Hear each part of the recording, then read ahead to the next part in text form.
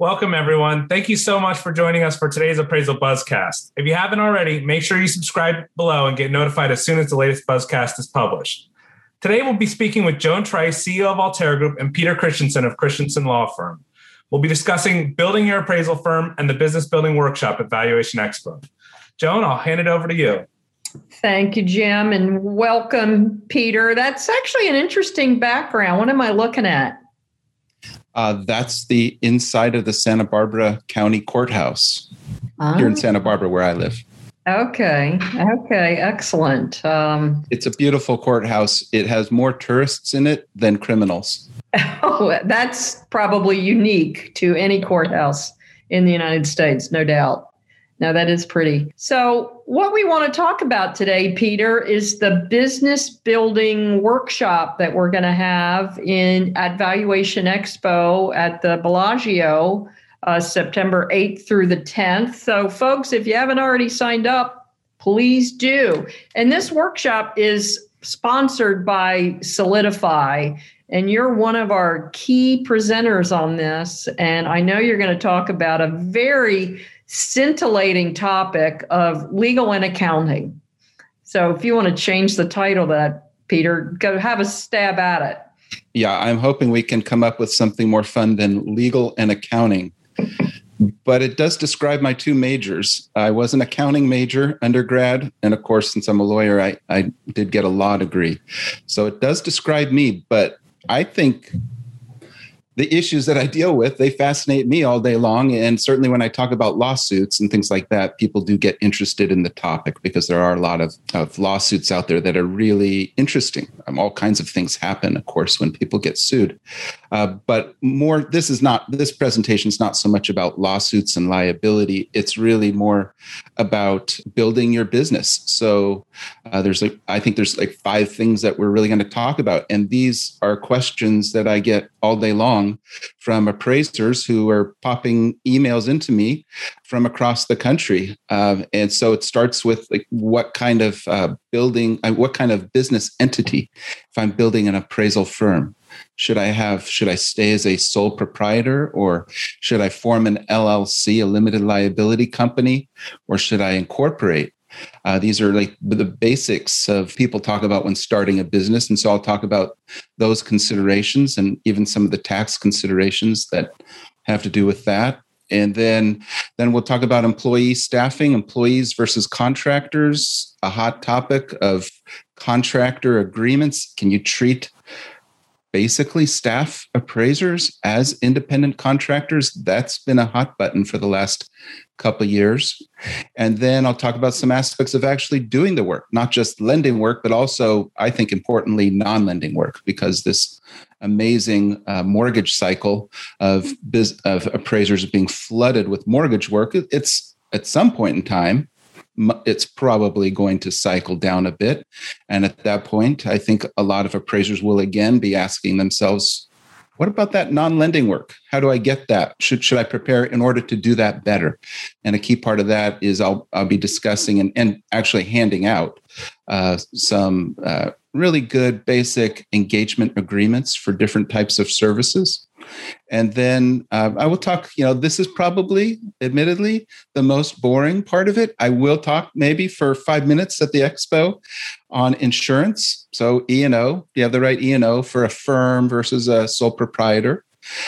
Should you look at general liability, or these days, should you consider cyber insurance? How much does cyber insurance cost? And then I'll end with something that I've written about a few times already. I've written a couple articles about it. And whether your business is small or very, very large, I'll talk about exiting your business. Can you sell an appraisal firm? Wow, that's a fascinating topic, especially given the demographics of the appraiser population and the age is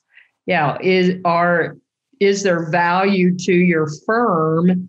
And then what do you have to have in place to make your business attractive to others to purchase?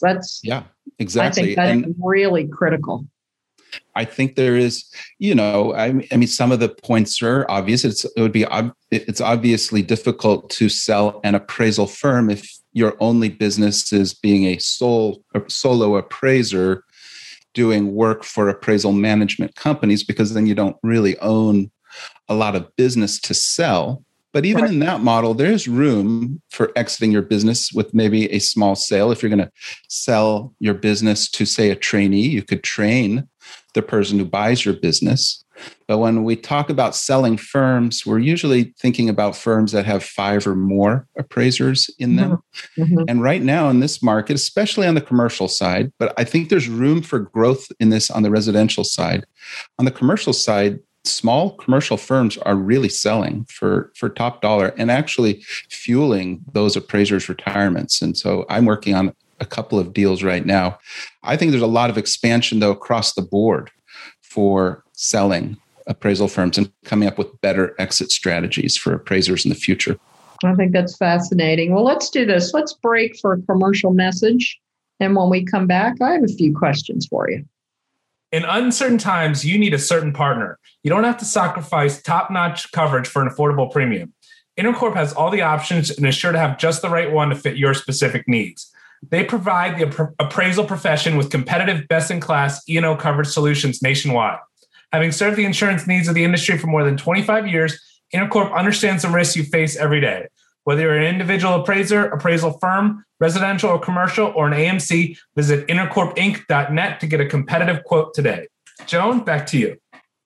Thank you, Jim. So, Peter, I think one of the biggest confusions I see under the legal accounting moniker is that I read it in social media, almost daily about, hey, I want to hire a trainee. Are they an employee or are they an independent contractor? And then the follow-up question to that is, and should I have a non-compete in place because I don't want to train my competitor? How are those all interwoven, and what are some of the things that appraisers should consider? Well, if you're hiring a trainee, it is the choice of whether that trainee is your employee or a contractor. I mean, if you look at the IRS tests and also most state law level tests, it's very difficult to justify treating a trainee as an independent contractor. And this is something we'll cover in more detail in the session at the expo. But the fundamental problem there is that an independent contractor, under almost any test for whether you can treat someone as a contractor or you have to treat them as an employee, they really have to have an independent ability to carry on a business of their own. They have to be actually an independent business in many ways. And so it's really hard. I'm kind of cagey in my words here saying it's really hard. I mean, because so many appraisers do that. And so, I might be in a spot where I have to defend an appraiser who's treated a trainee as a contractor.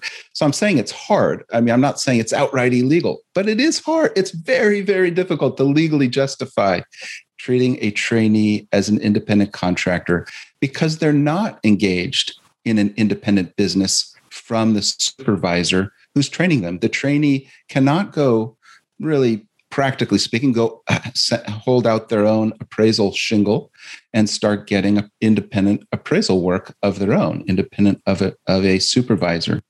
So that is a key consideration. Now, at the expo, I'll talk about the real world risks and what appraisers do in the real world and maybe how they deal with some of those risks. But then your second question was, well, non-competes. Now, can you have an independent contractor sign a non-compete? Isn't that sort of...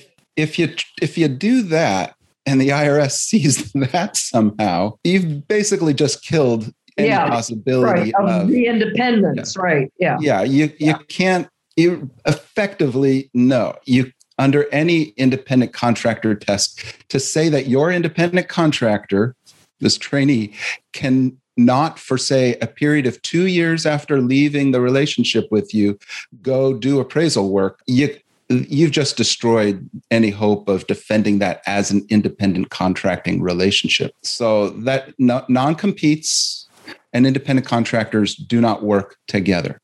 There's also problems in general with non-competes, but if you are talking about an employee, a non-competition agreement, and so just so we're clear, what we're talking about is we're talking about an employer has their employee sign an agreement that says, after I leave your employment, and a typical period might be 2 years, I won't work as an appraiser in maybe usually would say within a certain geographic area. It could say for certain clients, there could be different limitations on it that make it somewhat reasonable. So it's, non-compete is going to prohibit this employee of yours from competing against you after they've left your employment and also during the employment. And so is that enforceable under most states' laws? Yeah, agreements like that are enforceable under most states' laws. Now, there are some exceptions, and California being a big one would not work at all. But in most states, they are enforceable as long as the limitations are reasonable. Right. So again, something we'll go into a little bit more in detail at the expo. Now, this is not just a small firm appraiser issue. This is non-competes are very frequently signed by employee appraisers at large appraisal firms. So the appraisal firms that have 50 and 50 plus employees or large AMCs, they frequently have their employee appraisers and other employees sign non-compete agreements. And there are several cases right now where those businesses are seeking to enforce those non-competes against their former employees. And they can be really very, very difficult to deal with as an employee because they can really restrict your ability to make a living. Right. Okay. Jim, you want to have another commercial message for us? Yeah, thank you, Joan. Appraisers, when was the last time you wanted to work more for less money?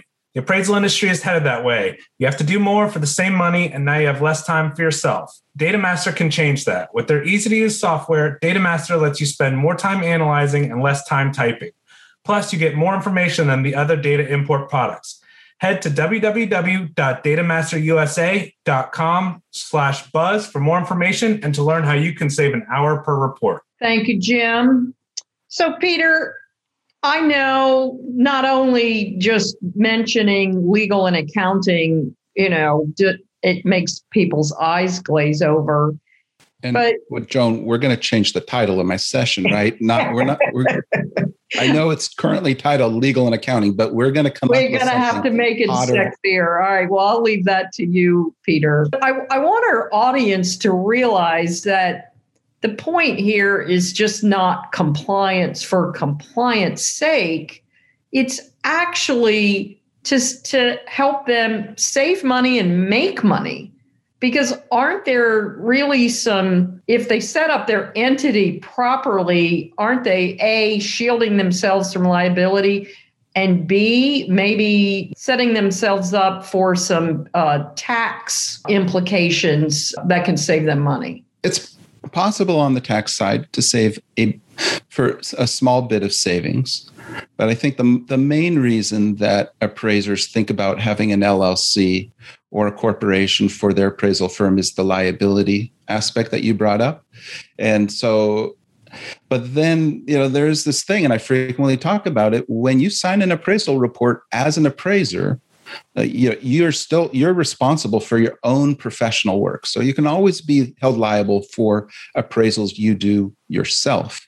But where this LLC or corporate form of business becomes so important is the moment you hire an employee or the moment you have another appraiser, whether they're a contractor or an employee working for you.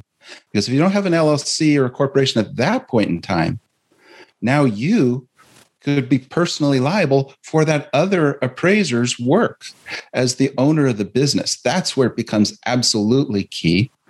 And so that's a key reason for setting up an LLC or corporation.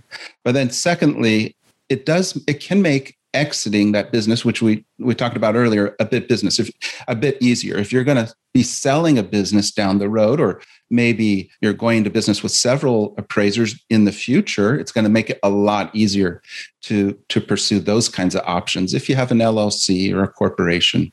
I've left out partnerships because those aren't that useful in this context. They're not as useful in general as corporations and LLCs. Gotcha. Okay. Well, fantastic. So, Peter, in closing, tell us why an appraiser should attend this session and what should they walk away with? Well, as far as my part of the session, because there's 4 other presenters, I think what appraisers will walk away from in my session is real tools that they can use to work on their business, to make their business more profitable, to enable them to make more money, frankly, but to do it safely and to do it correctly, to do it with a possible exit strategy in mind. So those are the key takeaways that appraisers will get out of my session. And then, so it's really about working on your business rather than in your business, rather than just getting the appraisal work done.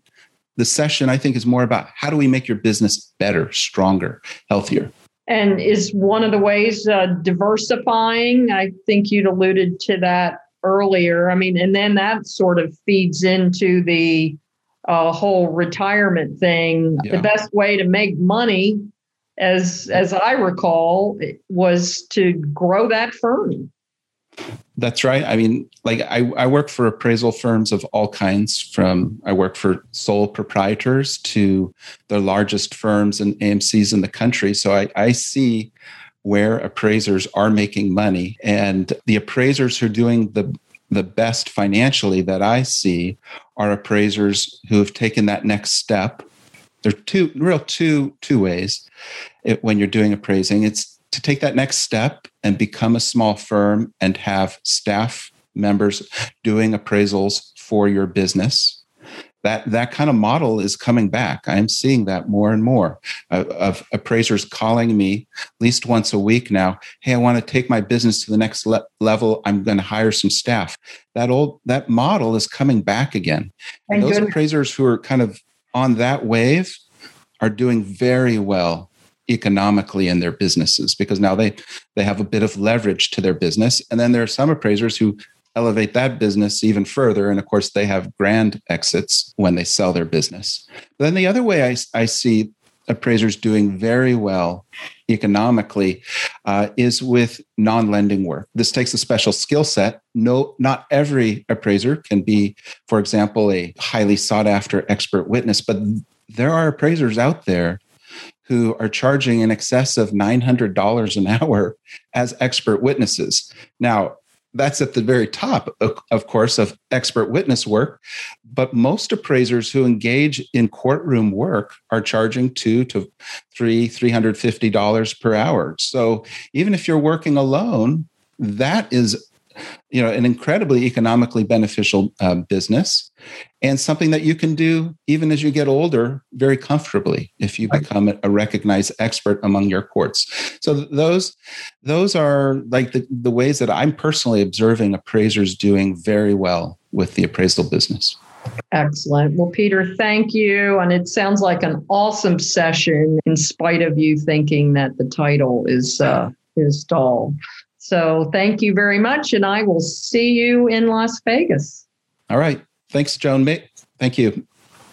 Thanks, Joan. Thanks, Peter. That we really are excited for Las Vegas, and Peter, you're always great to have on the Buzzcast, so we appreciate your time again. Appraisers, if you have any ideas for a future Buzzcast or would like to be interviewed, reach out to us at info@appraisalbuzz.com. And we can't wait to see all of you at Valuation Expo at Las Vegas at the Bellagio, September 8th through the 10th. Have a great day.